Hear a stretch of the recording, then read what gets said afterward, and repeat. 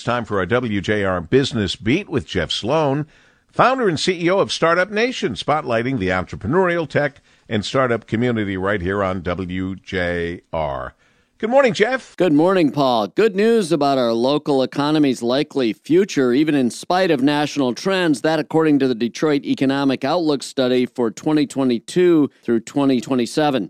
Now, this is a study produced as part of the City of Detroit University Economic Analysis Partnership between the University of Michigan, the City of Detroit, Michigan State University, and Wayne State University as well.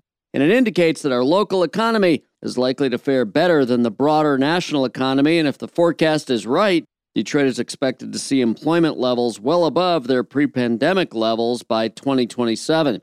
Gabriel Ehrlich, director of U of M's Research Seminar in Quantitative Economics, says, "We expect Detroit's resilience and recovering from the pandemic to date to translate into continued growth, even amid a challenging national economy.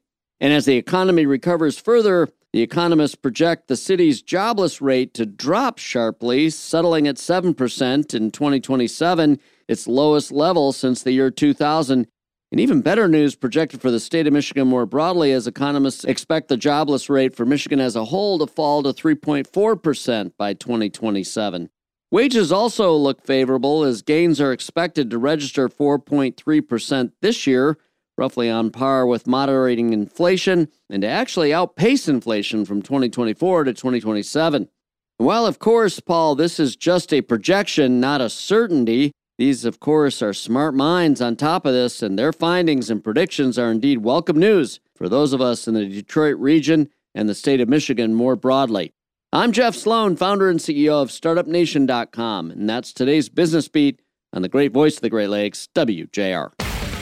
This segment brought to you by Dell Technologies.